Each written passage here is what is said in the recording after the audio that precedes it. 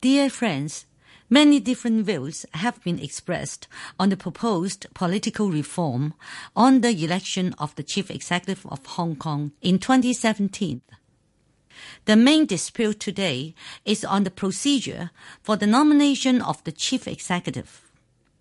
For those pro-governmental parties, it is stressed that the proposed procedure is in accordance with Article 45 of the Basic Law. Article 45 states clearly that the political reform is to be based on the principle of gradual and orderly progression, and the nomination of the Chief Executive is by a broadly representative nominating committee. The proposed composition of the nominating committee requires equal representation of the four core sectors of our community. For those who oppose this procedure, they insist on civil nomination for the nomination process.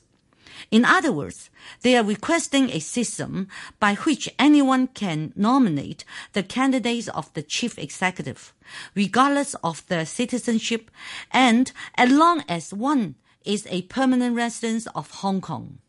Hence, I would like to give my views to this matter. For civil nomination, most countries will only allow citizens, but not residents, to nominate or vote in the elections. However, Hong Kong is unique in this respect. Under the proposed political reform package, permanent residents in Hong Kong, not necessarily citizens of China, have the right to vote in the election of the Chief Executive. This also including foreigners who are permanent residents in Hong Kong. Some may wonder why all permanent residents in Hong Kong can nominate candidates in both district council and LegCo elections, but cannot make nomination in the Chief Executive election directly. Currently, there are over 500 district councillors and 70 LegCo members. Not all of them need to be citizens of China before being elected. However, since there is only one Chief Executive in Hong Kong, and the Chief Executive is required to be accountable to both Hong Kong and the central government, therefore, the candidates must be Chinese citizens as required by Article 44 of the Basic Law, and it is logical and reasonable to apply more stringent requirements to the nomination of the Chief Executive. For the nominating committee, the main aim is to facilitate equal representation to meet the interests of different sectors of the society. Many countries realize that they need to provide social benefit to the general public on the one hand, but the economy is slowing down on the other. One of the main causes is many politicians try to please their voters by offering additional social benefits to them in order to have their votes in the election. Where does all the funding for additional social benefits come from?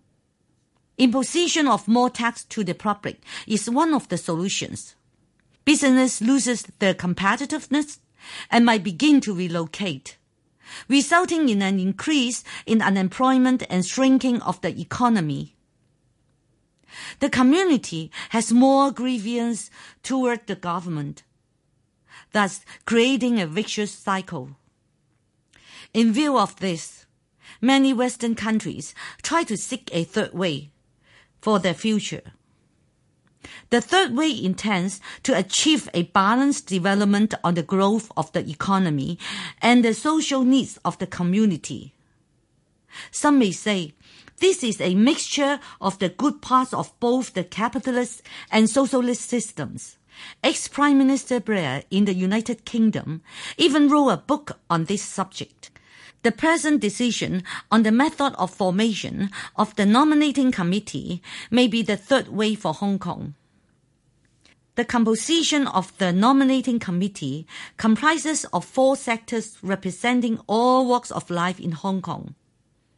50% of the committee members come from the sector of industrial, commercial, financial, and professionals, and 50% come from the rest of the community. What does this composition mean? These broadly represent the interests of all sectors and balance the needs of the community. The candidate for chief executive has to fulfill the development of a well-balanced economy to appeal to the business and professional sectors on the one hand, and better benefits to the rest of the community on the other. Finally, I would like to highlight some additional points to explain why I totally support the decision of the Standing Committee of the National People's Congress. Firstly, compared to many other countries, Hong Kong is much more mature in the area of economic development, human rights, freedom of speech, and rule of law, etc. Constitutional reform may bring benefit or disadvantage to the society. The new decision gives us a gradual and orderly progression of political reform, which can achieve the aim of maintaining social stability and growth to our economy. Secondly, it can eliminate the possibility of domination by any political party through the nominating procedure. Anyone can be a candidate for election as chief executive, provided one fulfills the basic requirements of the Basic Law. Many Americans express their dislike to the electoral system because it is not only dominated by political parties, but also by families, such as ex-President Bush, then Clinton, then Junior Bush, Hillary, Clinton's wife, seems like preparing for the next election now.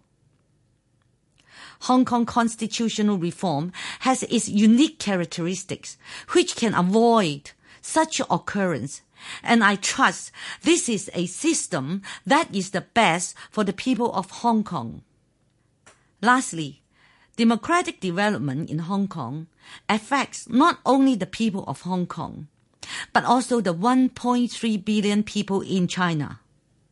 Our constitutional reform has a far-reaching effect, and its impact may affect the future democratic development in China. The new decision with one person, one vote permits us with a giant step forward in the election of our chief executive, and we must treasure this opportunity in Hong Kong.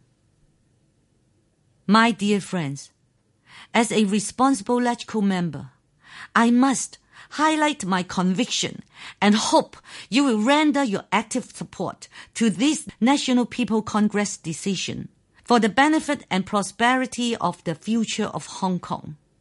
Thank you. Sincerely yours, Ann Chiang.